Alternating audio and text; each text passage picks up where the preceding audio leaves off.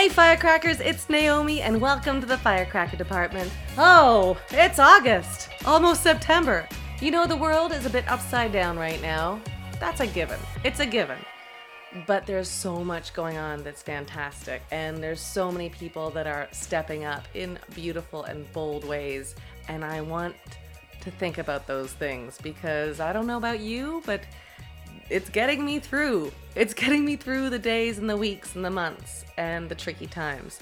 So if any of you have reached out to me either publicly or privately and just given me you're doing great, I really appreciate it because it matters. There's been a couple of messages that I've gotten privately recently of people just saying that, you know, they see what Firecracker Department is doing and they love it and they appreciate it, and I have to tell you that matters. It matters. Don't ever think for a second that your messages of keep going, you're doing great, don't matter. They certainly do.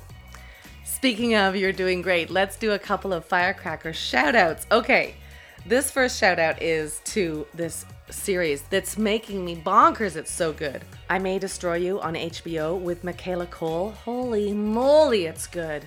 It's just, okay, here's the warning. Don't binge it. Like, it's a lot. It's intense. It's a lot. The acting is so good. Michaela Cole is extraordinary. She's like next level extraordinary. And the storyline is constantly surprising. So I really encourage you to go check out I May Destroy You on HBO. The second Firecracker shout out is not coming from me. It's coming from my producer editor, Sydney Nielsen. So I put out a request to the core team of Firecracker Department of any kind of shoutouts that people are enjoying. And Sydney immediately wrote back and said, "You need to know about The Vanishing Half by Britt Bennett." So over to you, Sydney. The only difference between lying and acting was whether your audience was in on it, but it was all a performance just the same. I just finished reading The Vanishing Half by Britt Bennett, and holy shit. I kind of measure how much I'm enjoying or engaged with a book by how many times I react out loud. And the number of times my jaw literally dropped, I laughed out loud, I said, "Oh my God," out loud, I folded pages down, I was Googling stuff. It's an incredible read, and she's just an extraordinary storyteller. Back to Naomi. I love that. I love having Sydney Nielsen's voice in amongst this podcast. It's fantastic. She's fantastic. So there they are. Firecracker shoutouts for the day. If you have any Firecracker shoutouts that you want me to announce, make sure you reach out to me, firecrackerdepartment@gmail.com.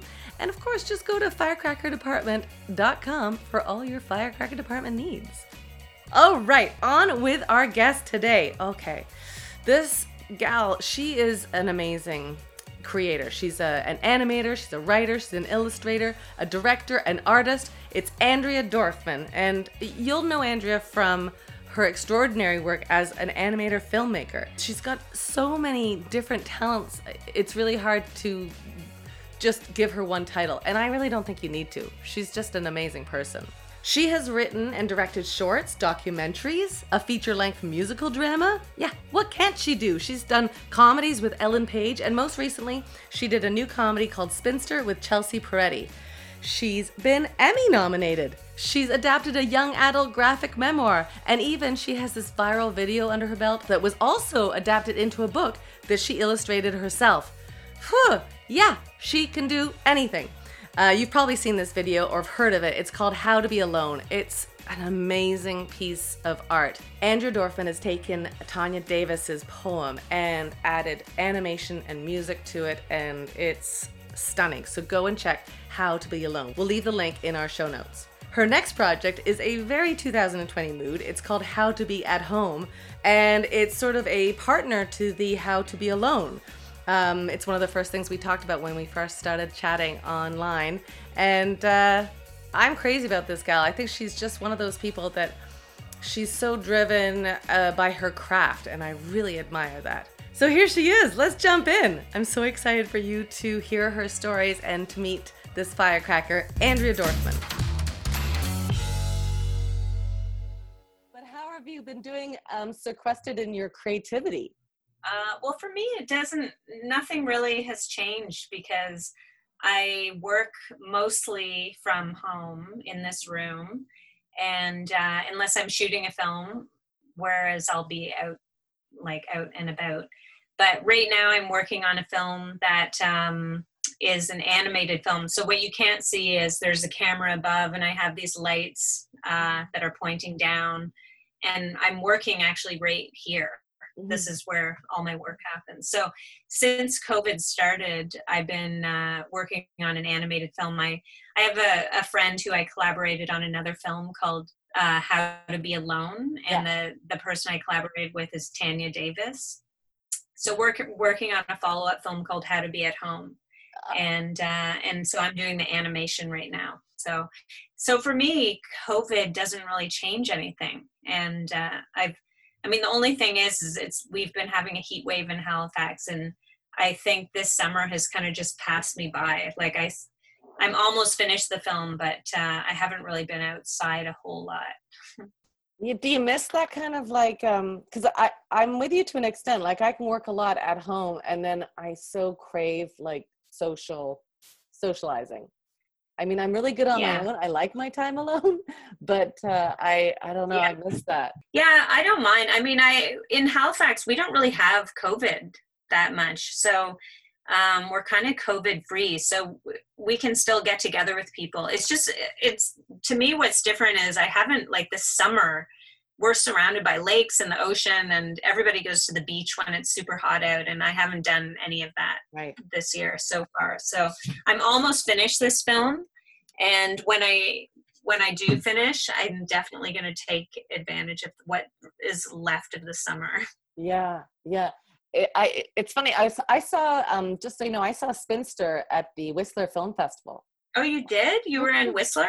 Yeah, so I happened to be there, and then I saw, and I'd heard of you from your short films, your How to Be Alone and Heartbeat and Flawed, and so I was really interested to see where your brain would go in a feature, and it was great. I went to Q&A and everything, and I mean, I think you're one of a kind. I was like, I want to see more of where this brain's gonna go. Oh, well, you'll be able to see my new film in a couple of weeks. So I'll make sure you see it.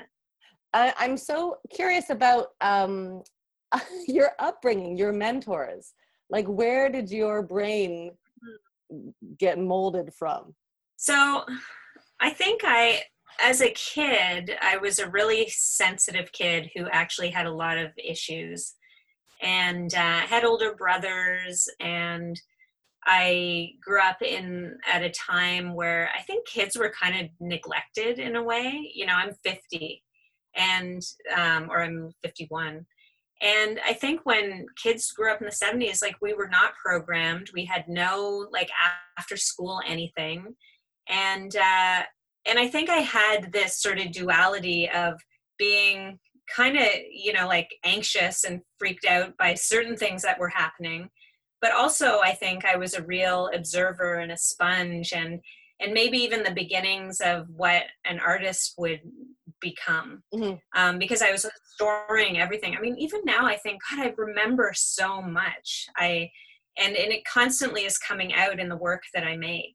Yeah. But I was actually, I thought about something. When I was a kid, I had terrible separation anxiety. Yeah, me too. And did you? Yeah, what did yours look like? Mine looked like I couldn't do sleepovers. My mom would have to come and pick me up at 3:00 in the morning because I'd be a mess. What did yours look like? Yeah, mine was, it started when I was 9, and I actually made a film called 9 about it.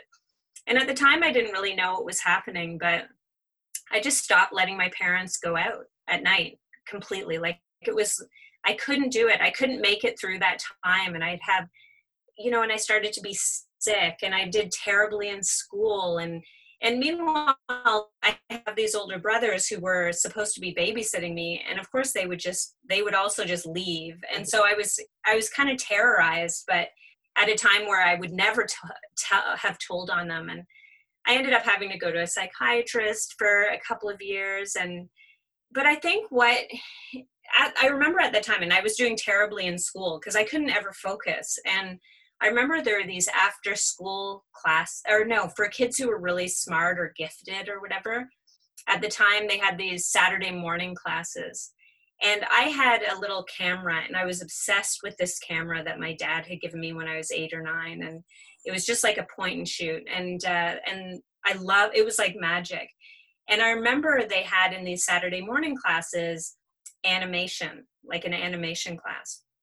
But because I wasn't one of the smart kids, I wasn't one of the gifted kids, I wasn't asked to be able to do it, but I longed to. I remember, and I actually think it was the depriving me of something that I genuinely think I would have loved to do that gave me the impetus to always figure it out myself. Like, from there, I ended up getting my dad's old Super 8 camera, and I'd play with it. No one ever really showed me how to do this stuff. It was very much the discovery method of learning. And I had a dark room in my basement, and I was always figuring stuff out.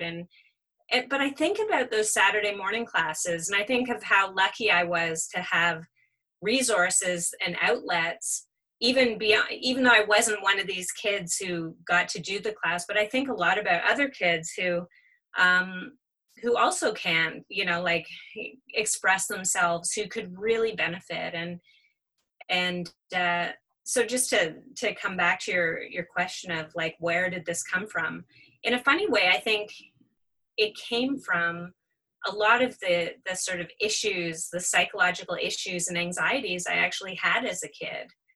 And then you transform them into material, and art becomes like a way of making sense of the world and I guess sort of healing, if that makes sense. 100%. I mean, did you understand why you had that kind of separation anxiety? Did you discover through your art where it came from?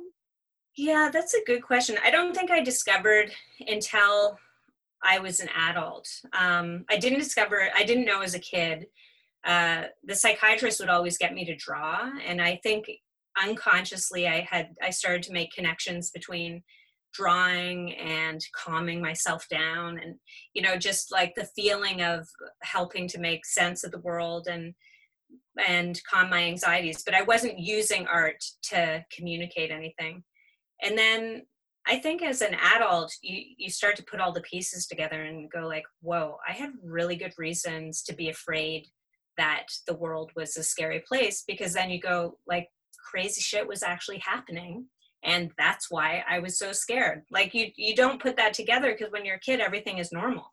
There's nothing that's not normal, right? So I eventually figured it out, but not until I was a fully formed adult. Yeah, that's a thing that I think I wrestle with still, like looking back and being like, of course I behaved this way based on that. That it's evident. But the fact that you were sort of training yourself without even knowing it to turn your struggles into art, or through the psychology. Well, I think I was using art to make myself like, I always loved art making. It focused me, but I didn't ever as a kid use art to make sense of the world. I think I really just used it as a tool to maybe get out of the headspace that I was in that moment, which I think a lot of people use art. I think art really saves a lot of people in a lot of different ways. Even now, the easiest way to feel like a sense of bliss is to get into making art. And some people probably, I've heard the word flow and focus, but I think what it is it's just the act of creating. And you see it with kids all the time. The act of creating just puts them in a zone, and it's a really happy place. That's so funny. That made me just think of my mother, who would always have like pens and paper in her purse. And like when she could see us being like unruly, she would just get the pen and paper, and we'd go from like these crazy kids to like just focused, like, and happy because we were being creative, as opposed to, I don't know, not having anywhere to put that energy, which I think still exists as adults. That still happens when we're frustrated. And then, you write your I think that's why we do this, because it just puts us, but I don't think it's the same, because I think phones put us on a more of a train of constant distraction. You actually do the opposite of what you do in art, which is art, you go deep. But when you're on your phone and you're flipping through whatever websites, social media, even photos in your albums, I think it actually keeps you from going into that deeper unconscious, which is quite soothing. And I think it might keep us more in a state of surfacey kind of anxiety. 100%. I totally agree. Was there a time, so was art always accessible to you then? Like, did you always have art and were connected to it? Or was there a time where it disconnected for you? No, I always had art. I don't have any artists in my family, but like I said, my dad was a hobby photographer. Like, we had tools of art making, although nobody really showed them to me. But my parents were into art. Like, we had art on our walls. We had, when I was 9, again, it was that summer I was 9, my mom signed me up to go to the ROM to take art classes, and I did that all summer long, and I loved it. It was such a simple premise. All we did, I mean, it was like such a joke in a way, because it cost them no money. Right. There were a bunch of kids, and we would just, every day, it was a day camp, go to a different part of the ROM museum, and they would just give us paper, and we would just draw what was in front of us. So it would be like rocks one day, dinosaurs one day, you just travel around. That was the whole camp. But I loved it. Can you imagine getting to do that now, like as an adult? I'm just going to put you in different areas of like the ROM or like different areas of Toronto, and you just have an hour to create. Like, we just don't nurture Well, that. I think adults can handle it. It's too bad they don't let kids do that, because I think now kids, I mean, I have stepkids. I don't know if you have kids, but I see how programmed kids are. Like, everything is to the minute, and you'd never send a kid to a camp like that now. Now it would be like, okay, so ROM camp, we're gonna, have full instruction, and then you're gonna have you're gonna produce these incredible paintings by the end. And it wasn't like that. Like, I think it was, I mean, there are some things that probably, that are better now, obviously, but I really do wonder if we don't let kids just drift and get bored and discover themselves at their leisure in a way that I certainly felt like I was able to. I mean, do you let yourself do that? Do you let yourself drift into boredom? Yeah, I do. I mean, I'm never bored though. That's the thing. Like, I love what I do. And as an artist, I never have enough time, is what I never seem to have. I have millions of ideas, and I wish I had, sometimes I think, oh my God, I wish I had like 4 lives and I could do all these films. And I recently started, I actually don't do social media that much. And I only started doing social media a few months ago. I have an Instagram account, but all I do on it is, it's a place where I put these small ideas. I make these little books, and I post 1 a week. And the whole point of it in the beginning was, I have so many ideas that I wish I could make films out of, but I'll never make film. Like, making a film is like running a marathon. It takes a lot of time and energy and money. But these books I make in a day.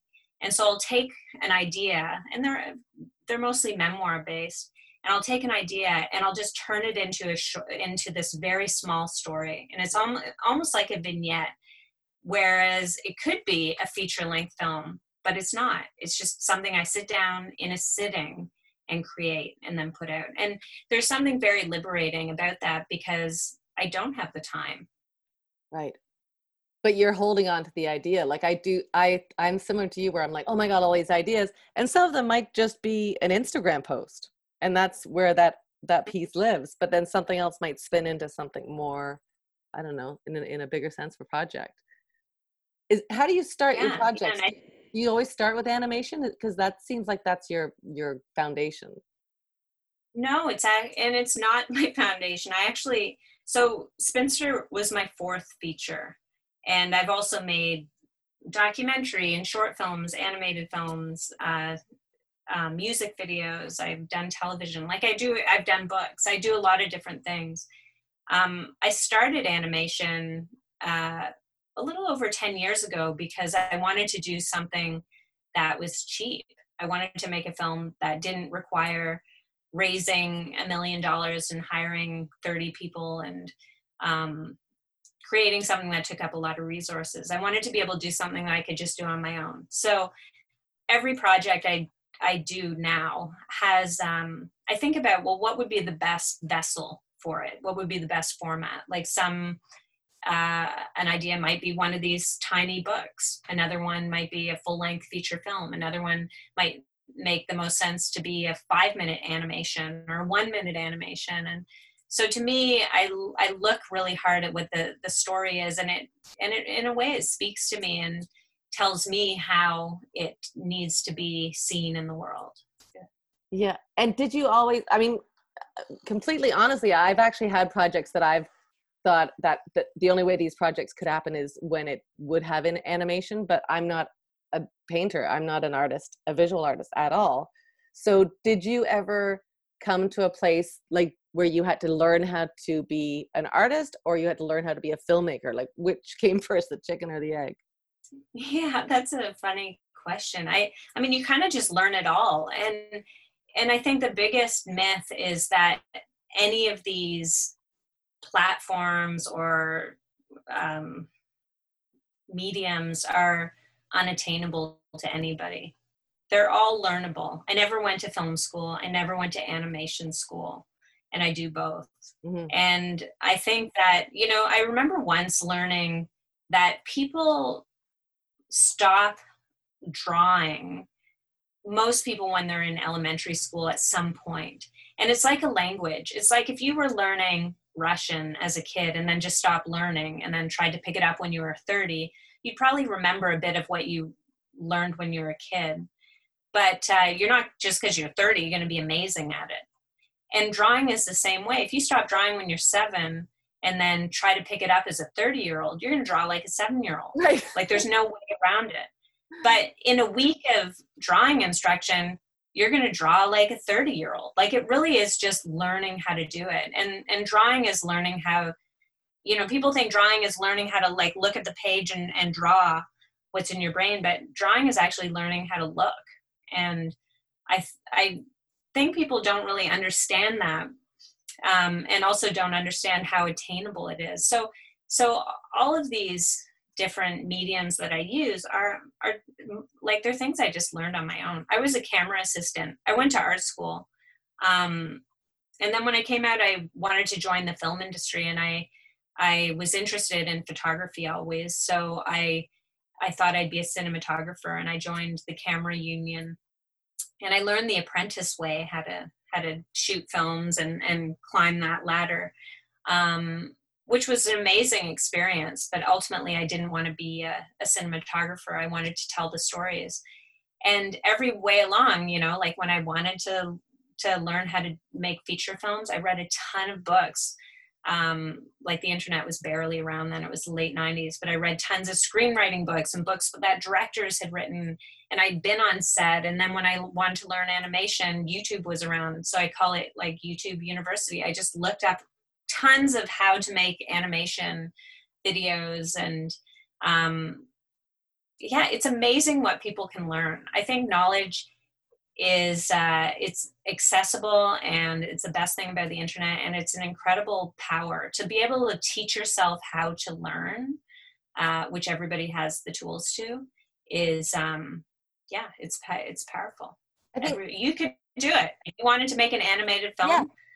You can do it. I could do it. I think I think there's a disconnect. Like I love the completion. Like I love your animation. Like when I started watching your animation stuff, I'm like, oh, this is so my jam. The watercolors and pen, and even like with the stuff with the girls of Maru, it's just gorgeous. And it's such a deepening of the story too. Like that animation brings such a new level of depth to the story. Do you think it's with all art that the more, like, it's sort of that the lesson of just do the art that you want to learn. Like if you want to be an artist, get up every morning and be an artist. If you want to be an actor, get up every morning and do things that actors do. Do you think that's the same across the board? Yeah, I mean, that is a good question, because I think that if you don't want to learn it, you might be closing yourself off to a form of expression that could really enrich your practice somehow. You're so right. And I think there's something to be said for being, it's uncomfortable not knowing how to do something. It makes us really, I guess, on some level, feel vulnerable and humiliated to be bad at things. So I think that's probably why people avoid learning new things, in the most simple way of putting it. So you do need that engine, that propulsion to want the end result. And I guess as far as animation goes, I just loved certain animation out there, animators' work, and I wanted to learn how to do it. And it's the same with, film, literature, animation. It's all the same thing. It's all storytelling. And I think it probably goes back to as a kid, I loved, like most kids, stories, because they put me through this emotional journey that helped me understand who I was and helped me feel often comforted. And so as an adult, as a storyteller, I'm sometimes unconsciously, but mostly consciously, wanting to achieve that as well. Yeah. So for me to learn a new skill, whether it's animation or editing, at some point I had to teach myself how to edit or use a new digital camera. It is a means to an end. And I tend not to learn, like I didn't learn a program called After Effects until I absolutely needed to use it. And then I learned it. Yeah. And it really has helped me. And often, it takes me through a portal into an even bigger world of what I didn't understand how to do. But I also collaborate with a lot of people, and I let them be experts at their discipline and help, like elevate the work that I'm doing. I mean, it's why I love feature filmmaking is, there's so many key creatives like the cinematographer and the editor and the art director and the gaffer and, these people who contribute immensely, the actors. And every person is somebody who, in my opinion, like I'd never make the same film without all of those contributors. And I see myself as a director, as a person who's just trying to keep the story in between the lines and the rails while allowing other people to contribute and put their best foot forward and make the work so much better than it ever could have been. Yeah. Did you ever take acting classes? I did. Well, as a kid, I loved drama. I was a total drama kid. Like, I was always in plays, and I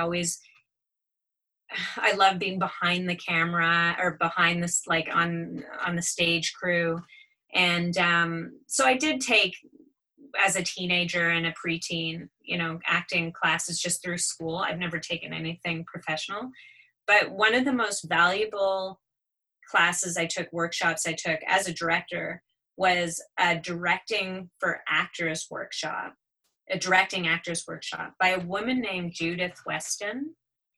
She's actually an actor, lives in LA, and she teaches these acting classes, but for directors. And really they're about how to communicate with actors. And it was so I took so much away from that workshop. It was maybe 5 days long. Correct. You really have to understand what actors are going through on the most profound level. Like it's just building trust, and it's going to really scary places often. And but I think for all the acting I've done as a kid, that was the most affecting and meaningful. And when did you know that what your art was actually what your career was, and it crossed over into being a profession? Do you remember that moment? Yeah, when I left art school and I went right into working on film crews, which is a very intense world. I don't know how well you know it. It's really, it's all consuming. And because I was on the camera crew, I was in the camera department, I had access to, and it was film then, I had access to what are called short ends. So I was always making my own films on the side, while working, like just experimenting. And I was part of the Atlantic Filmmakers Cooperative, which is a film co-op in Halifax. It's like LIFT in Toronto. Right. And so, but I didn't, like it takes a lot of courage to go from getting a regular paycheck on film crews to being a self-sustaining artist. And so for a long time, I did both. I made my own films and I'd send them off to film festivals, but I worked in the film industry. And I kept doing this until my short films gradually got bigger and bigger and bigger. And then I made a feature film. And at that point, I was still working as a camera assistant, but there's a TV show in Halifax that was being shot called Street Sense. And it was a show for youth about marketing to like how to be a smart like consumer. Jonathan Torrance. And yeah. So, we all love Jonathan Torrance. I don't know anybody who doesn't. Yeah, he's awesome. And so I ended up being asked to direct on that show after I made my first feature. So it was somewhere in there that I went from making money in one area and making my art in another, just starting to blend the two. And it was years of just, working hard, making, like any artist, I don't spend a lot of money. I don't have a lot of things. You kind of get used to living at a certain level of like not consuming a lot because it all kind of goes into your art. And then I continued, and eventually, I'd work on Street Sense, which was one season a year. And I did that for 3 years. And then I made another feature, and I just kept getting more and more opportunities. And now, I always feel like it could all go away. Even though I made a feature film and I have this other project, it's like there's no certainty. That's the thing that doesn't go away is the feeling that it may all go away. And I think that's across the board. Like if you talk to celebrities that are established, like high-level celebrities, they're still going, well, this might be the last film I make. Yeah. There's no security, and I don't mind it. I don't have kids. I have a partner. I don't own property. Like there are a lot of things that I don't have that other people would really want, I think, for security reasons. But for me, the ability to live as a working artist, it far outweighs than any of those other wants that I might have had. Do you remember the moment when you owned the title of artist? Was it somewhere? Because I know that like you had success. I don't know if you had success fast, but Parsley Days was in 2000, and that was named one of TIFF's top 10. So that had to be a moment of like, okay, Andrea's got on the right track. Yeah. I think that, it's funny because something like that, I've really learned not to pay attention to how other people perceive me as an artist, or even the films I make. And I don't read any reviews. I don't read about myself online. Although I just recently read my Wikipedia page, and there's so many things that are wrong. Like, don't start there. So no. And I think that, but I was curious because people were, every time I get publicity, people will go to that, to get facts. And I'm like, where did you learn that? Anyway, but the point being is that it really is something internal. And I actually avoid labels in general. I don't even like calling myself a filmmaker and it's usually other people who will put the label. And then once you're labeled as something, other people will bring whatever their idea of who you are to that label. So for me, I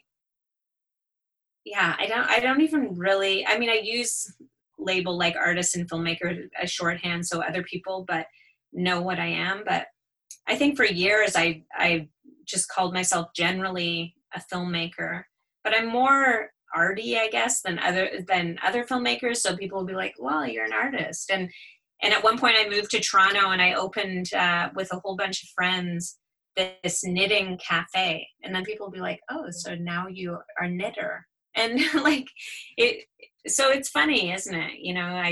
I think I people don't think need I to ever know. really had a moment. It's like, oh, I think people need to know, yeah. I don't know why they need to know, but I found that all my life when people are like, oh, so are you a knitter or are you a filmmaker? I was like, well, why can't Mhm. I be both? Was there something that Yeah. happened that taught you not to read reviews and not to worry about labels? Yeah, like probably well, I mean, I've always felt the limitation of labels, even since I was a kid. Just being labeled a girl is limiting, But and it might have been because I have brothers. and I read also that you felt that you kind of grew up in a I won't, not for want of a better word, but sort of gender free family. Like it wasn't a specific like Yeah. who is the girl. Well, do you have siblings? I have an older brother. Yeah.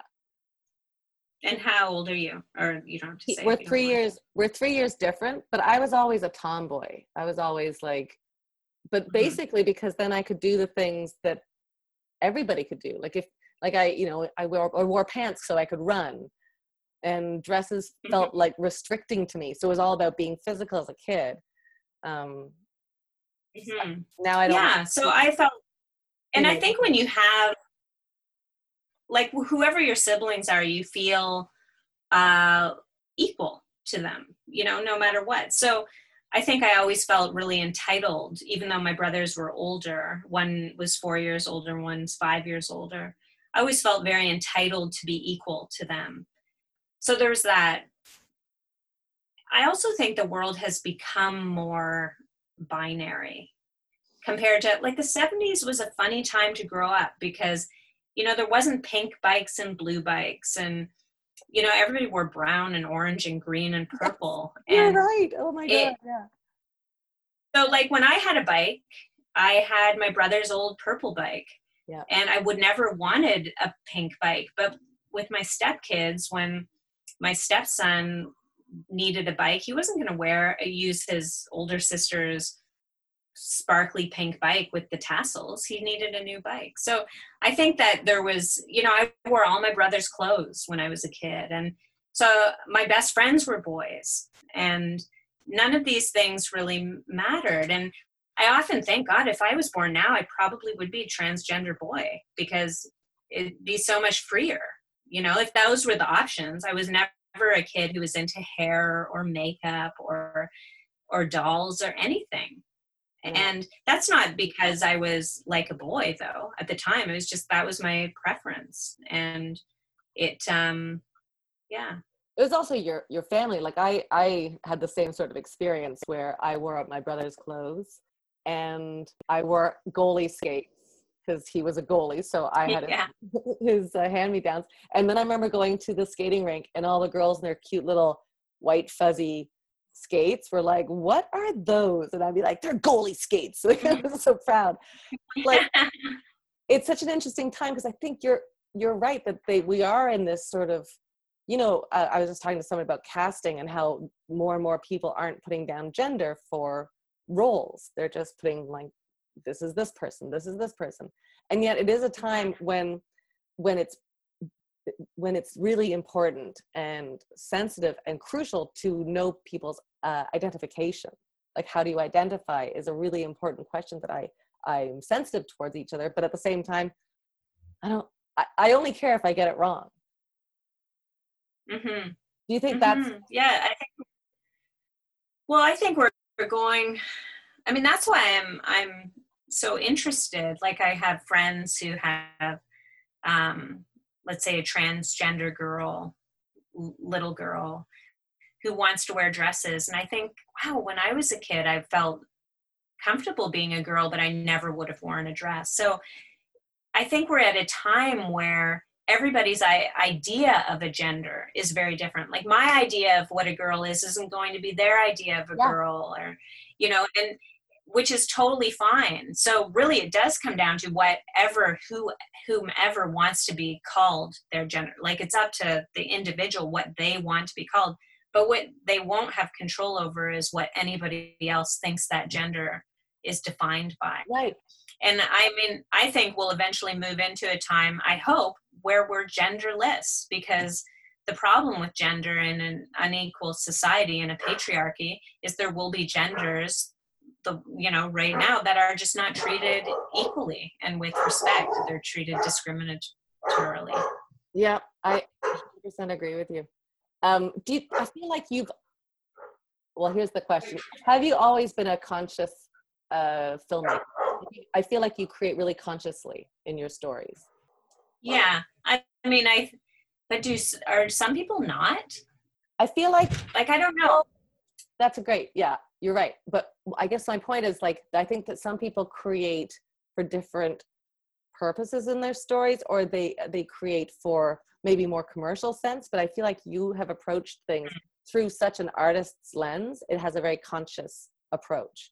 Has that always been the way for you? Or do you remember a project in the past that you're like, yeah, that one slipped by the old conscious meter?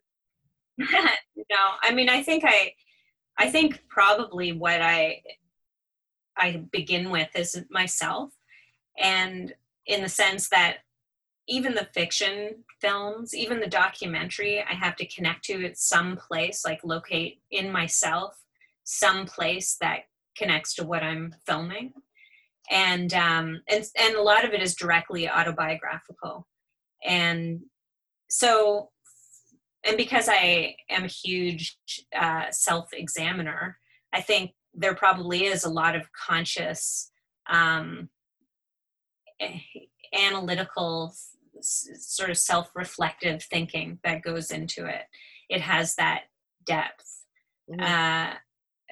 For me, I think it's the only way, even when my writing collaborator, Jennifer Diel, and I are working together, I often have to, if we're working around about a fictional character, I have to find a relative story in my own life that makes it feel authentic. Mm-hmm. So much of writing is the motivation of why characters do what they do. And I really need to find that in myself, in who I am, to understand why a character would do what they're doing. Have you ever had that challenge? Have you ever been approached for a project and sort of had to find a way into it that wasn't as natural as you starting your own project? No, because I only do my own work. I really only do my own work. And something like The Girls of Meru, which is not my work, I had been, at that point, I'd been going to Meru so much with this organization to make films about their work that I was very much inside of it by the time I made the documentary. But I don't direct other people's films. And I've gotten lots of scripts over the years where people have said, "Oh, I love your sensibility. Would you be interested in this script?" And I never connect to it. I really can't. I'm just not that kind of director. So even the way Jennifer and I work is, we had actually started out co-writing Spinster, but co-writing is hard. It doesn't really work. You're not in the same place. So we come up with the story together, and then she goes and writes, and I'll direct. But because I'm there right from the beginning of the building blocks of the story, the story I feel completely okay with. It feels like my own story, even if I haven't actually written the script. Yeah, and you felt that same way with The Girls of Meru, which is a beautiful. Well, that's an incredible gift to education and awareness too of what's going on over there that many people don't even know. Yeah, most people don't know. I mean, I think that story has been, it really will, it's such a specific audience, because I think that the human rights audience that it has found, and the legal community finds that story, incredibly useful. But it's a hard film. It's a hard film for a lot of people to understand, but I think to really take in. And one of the communities in Canada, anyway, that has been able to use that film, it's about a precedent-setting case where 160 girls represented by a legal team from all over the world, but from Commonwealth countries in particular, they took the Kenyan government to court and sued them for not protecting them from being sexually assaulted, from being raped.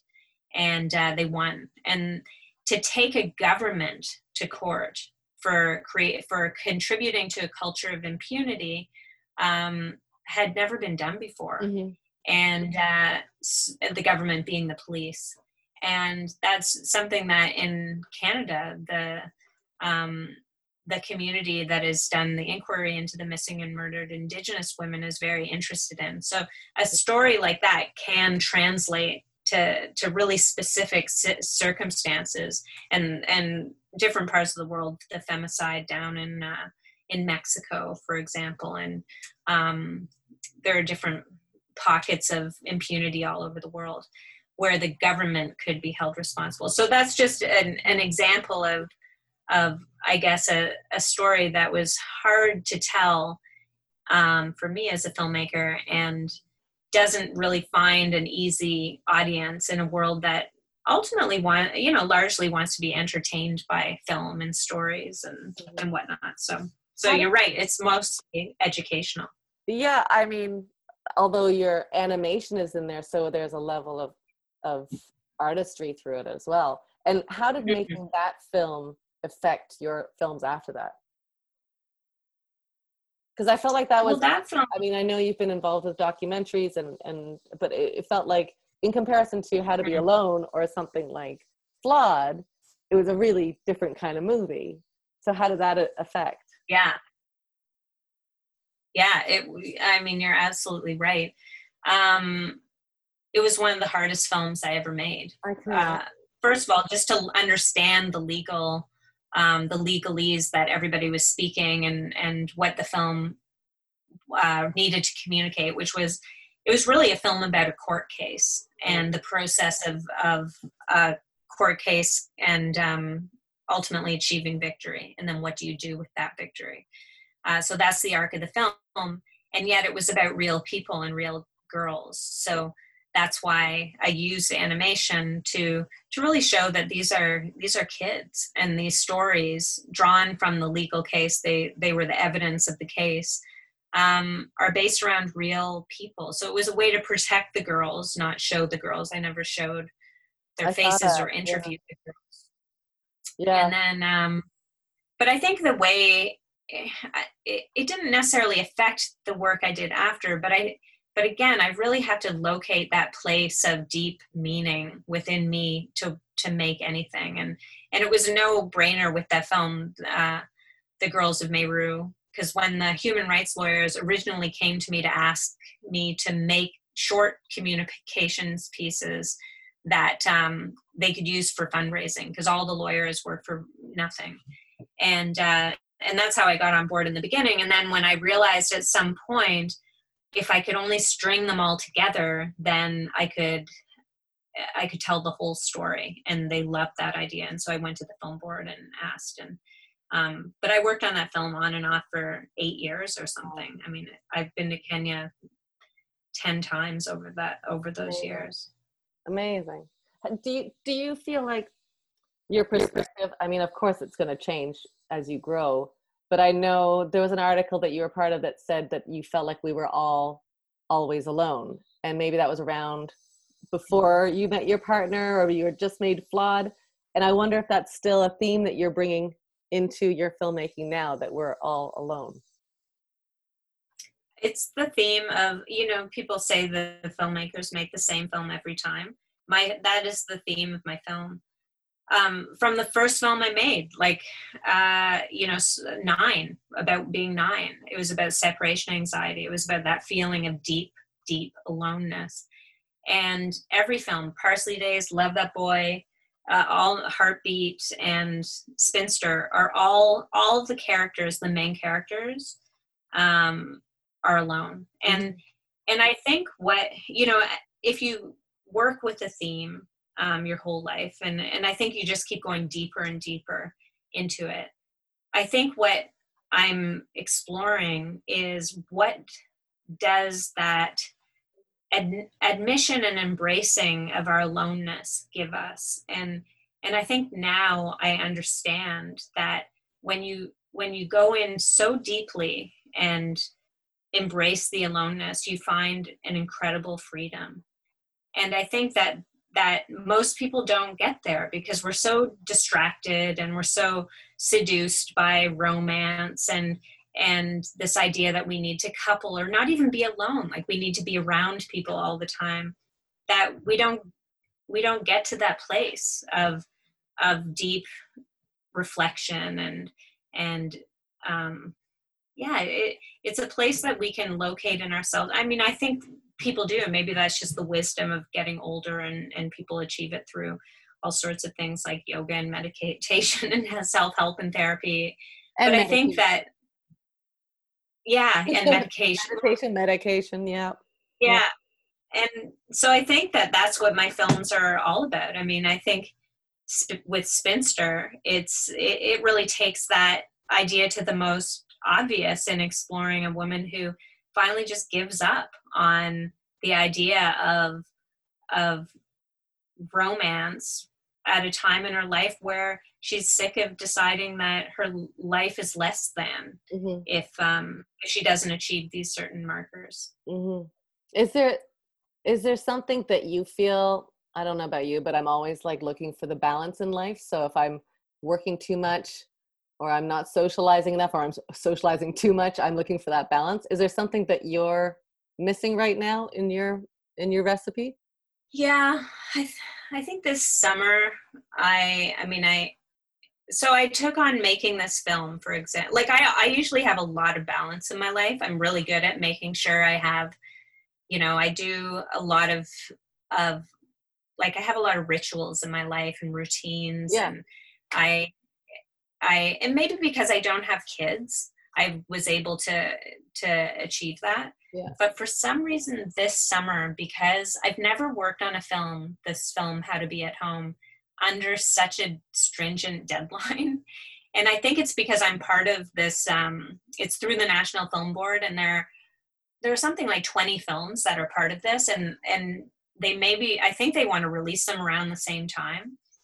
And so I'm feeling for the first time making a film like this that I'm under somebody. I'm not good having a boss. I don't have a boss. I don't like to be told what to do. And I love my producer, but the last 3 weeks when I found out I couldn't keep extending the deadline, because I've extended it 4 times, I've not been enjoying it as much as I was the first month. The first half of working on this film, I loved it.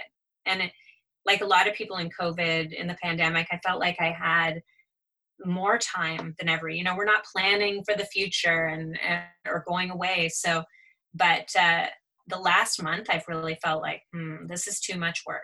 And I love the film. I'm so happy with it, but I actually only have 2 days left to work on it, and then it'll be off into the world. So in that case, what's the thing that's out of balance? Like that you need less deadlines, you need less bosses around you? No, just that I'm working too much. Right. That's what it literally is. Like I'm in a room with no window. I mean, I have a window, but I have a black curtain in front of it. And I live on the ocean, and I should be swimming. Yeah. I haven't gone to the beach yet this summer. I haven't. Usually I hop on my bike and I go to the lake like once every other day. And I haven't done any of this. I walk my dog in the morning and I walk my dog in the evening, but in between I'm just in this room. Yeah. And I can tell it's not good for my body. It's not good for, even though I love the work, it's too much work, you know? And I like to see other people. I like to do things for people and help people, like it's all part of the person who I like to be and feel the most fulfilled. And yet I do recognize that this film has value, and it's an important film. I think people will really appreciate it. Tanya is an incredible poet. Oh, she's amazing. And she's written such gorgeous, So I'm animating to a poem that she's written, and it is so beautiful. I think it's just going to blow people away. Well, the How to Be Alone poem had my husband and I in tears in like the first 3 minutes. We were like, oh, this is going to make us cry. Yeah. We thought this was a fun short film with animation. It was really beautiful. Yeah.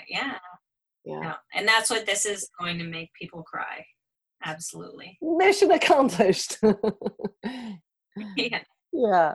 Well, I'm going to wrap it up with a couple of firecracker questions. Say that 10 times fast. Okay. Nope, can't. What do you want to be best known for?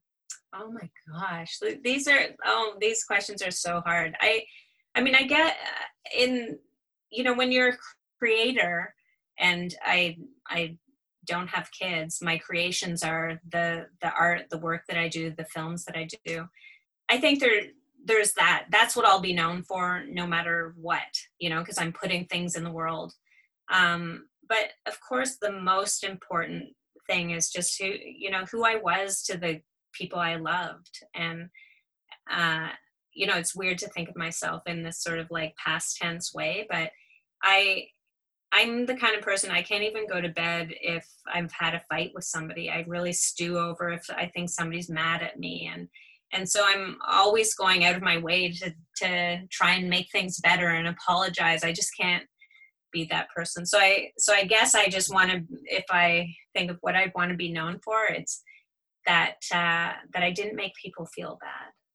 Oh, I like that a lot. I don't know if you know Brent Carver at all, who passed away last week, but I know who he was. For me, he epitomized that fantastic, beautiful balance of being such an extraordinary, unique performer, actor, singer, and then also being one of the kindest people. Like, everybody reverberates his kindness in the world. So I feel like that's the legacy. All right, 2 words to describe your mental state right now. I mean, you're really catching me at this, the deadline. I would say hot and tense. Hot because I'm in this room with these lights, and I can't even turn them off for our interview because I'd be in pitch darkness because I can't get the curtain. So I'm constantly hot. I know. And I turned my fan off, and I'm like, ah. Yeah. So, and I'm working over the work all the time, like it's right here, and I think I'm just getting tense. So I'm always taking breaks to do like yoga and. Yeah. But I also feel really excited about this film. So hot is really a physical state, but I think I'm excited, but I'm also tense. Like I'm under tension right now. I like hot because it can be like your temperature, but also I'm hot for this project. Yeah. What has been your favorite mistake? Something that at the time might have felt like a mistake, but something you learned from. Yeah. God. I mean, I'm a huge like disbeliever that they're mistakes because they always create there should be a different word. It's not a mistake. It's like a discovery. But yeah, like, oh, that is a really tough one because it just immediately goes to like every breakup I ever went through and every dysfunctional friendship I ever had and every job I didn't get. Yeah. And, I think that as a filmmaker, there are certain status markers that, like if you get into TIFF, and I've had films that have gotten into TIFF, and like Spinster did not get into TIFF.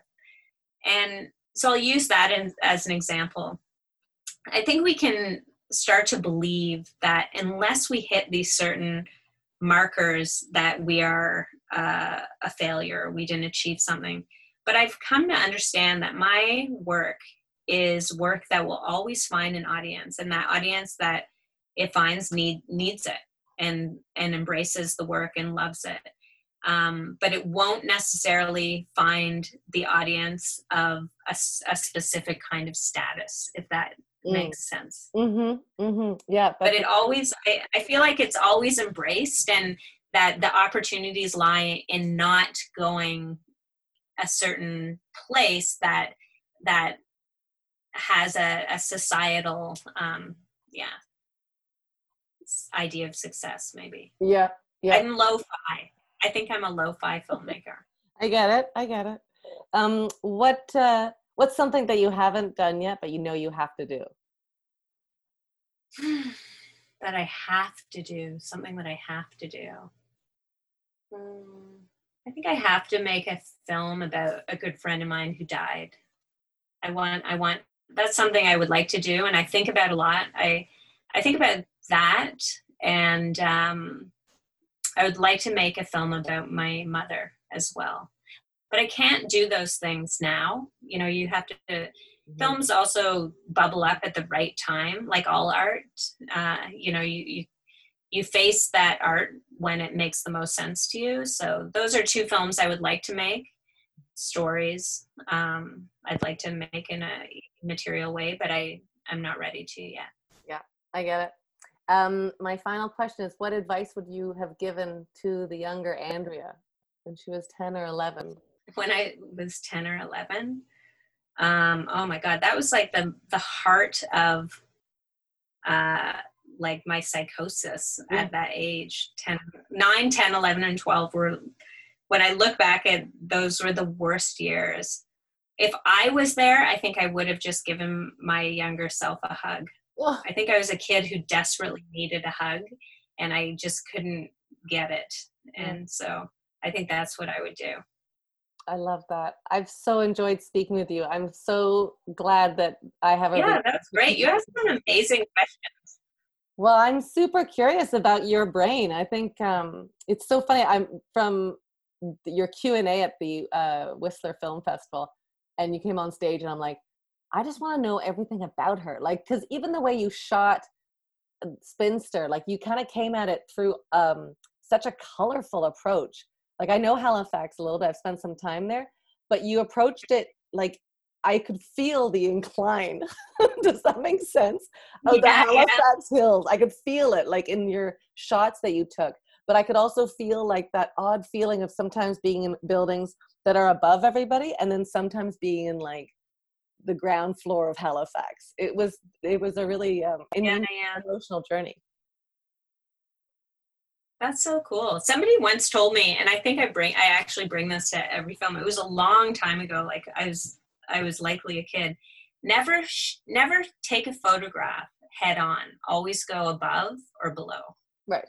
And then I took that, and and then when you take that in the extreme, not just a little bit below and a little bit above, it actually gives you a whole different perspective on the world. Yeah. Yeah. So a lot of the shots are sort of bird's eye or low angle, and that's interesting. I mean, you can say that about life, like never take it head on, like approach it from different sides to experience. Yeah. Absolutely. I love We're going to make so many t-shirts based on your quotes from this interview, Andrea. So many. Thank you so much. I can't wait to see this project. Thank you. Okay, well, I'll make sure that you get the link. I would love that. All right. Best of luck. Okay. Thank you for spending some time with me. Okay. That was fun. Bye now. Bye. I mean, it's just amazing how many firecrackers are out there with what all seems like all the ambition and drive just to get shit done. Like, there's such drivers out there, and it inspires me to take action. I would love to know what it inspires you to do, what kind of action it makes you want to do. Make sure you follow Andrea on Instagram at DorfmanORama to catch one of her other talents. She also does these great little mini things on her Instagram, so go check those out. Tag us in your favorite. Her newest one is inspired by her new film Spinster, and it's such a beautiful, gentle, unique way to tell stories. I love it, and my producer, Sydney Nielsen, is obsessed. She won't stop talking about it. We have meetings. She's like, hey, have you seen what Andrea Dorfman... I get it. She's fantastic. I'm kidding. Talk as much as you want. I love it. And don't forget, you can watch Spinster on Apple TV, iTunes, or Vimeo right now. Check out our show notes for the link, and then follow the film on Instagram and Twitter at Spinster_movie. I saw it, as I mentioned before, in Whistler, and it's just a really beautiful film, and you see Halifax in all its beauty. You see Chelsea Peretti doing like a full feature, which is such a treat because I'm such a fan of hers as a comedian, and you get to see her dive into some depth. You get to see Susan Kent, one of our fantastic comedians from Canada, and she's delightful too. I just love comedians when you know they're funny and then they also go, I could also give you some oomph. And Susan Kent and Chelsea Peretti give you some oomph. Let us know on Instagram or Twitter at FirecrackerDEPT what you liked about this episode. What made you laugh? What made you think? What made you stop and go, oh, I haven't thought about things before like that. Just whatever. We'd love to hear from you. If you love the podcast, let us know. Give us a review. You know that always makes a difference for us. It really helps bring our podcast to more people. And we always love hearing from you. So thanks. Big news, everyone! big news. September 13th, mark this in your calendar, we are doing our second annual Firecracker Department TIFF party. Last year, we just had the best time. People got to know each other. We drank coffee. We had champagne and orange juice because it was a brunch. That's what you do. We had networking going on, creative sparks were flying, and it was so rewarding. This year, we're going to do all that, but online, so we can be international and include firecrackers from all over the world. And I can't wait to see who turns up. So go to firecrackerdepartment.com, subscribe to our newsletter, and you will keep in touch with all the TIFF party buzz and biz. You're going to want to subscribe to the newsletter because that's where it's happening. Hope we'll see you there virtually because it's way better when you're there. Like I always say, there's space for everyone within the Firecracker Department. And if you're not already part of our Facebook members group, why not? There's tons of stuff going on over there. That's our central hub for connecting with the Firecracker community, and where all our event reminders, conversations, and connections happen, like our Sparkler department, which is little firecrackers. So if you have kids, go check out the Sparkler department. Or are you an actor or a writer? Because we have the script department and writing department as well. Weekly, the writing department posts a prompt on Mondays so that you can do that anytime. Plus, we do a little writing gym with bursts, so you don't even have to prepare anything. We do that on Zoom every Thursday. Come and join us over there. Every Sunday, we host a community brunch on Zoom so that new and current firecrackers looking to meet other creative people like you can hang out and connect. And it's always really fun. We drink coffee, we often wear our pajamas and have bathrobes, and that's the way it rolls. We always want to know what you're doing and how we can help you move forward creatively. Monthly, we host a script department reading series, a wellness department meditation, live spark chats on Instagram with past podcast guests, and even a movie club. Yeah, there's a lot going on, and there's a department and a seat for everyone at the Firecracker table. Come find yours, share your voice with the world, and connect with your people. Stay in the loop with everything I just threw at you by subscribing to our newsletter at firecrackerdepartment.com. Big, huge, ginormous thanks to my whole team. I'm throwing my arms up. Ginormous! Everyone who's in Los Angeles, Toronto, Vancouver, New York, and all the way over in the UK. Thanks to all our core members for everything that they do online and off to make this community, this Firecracker department, growing into what it is becoming, which is so important to me. And from what I'm hearing from the feedback, it's important to you too. So thank you. Big thanks to Jeff Milutinovic and Igor Karila for our theme music. We love it. And thanks to you, you, the one listening right now, for taking the time to listen, because we know there's a lot of options out there, and we so appreciate you taking the time to listen to us. Thanks, everybody. Thanks for listening. I'm Naomi, and we'll see you next time on the Firecracker Department. Whoop, whoop, whoop.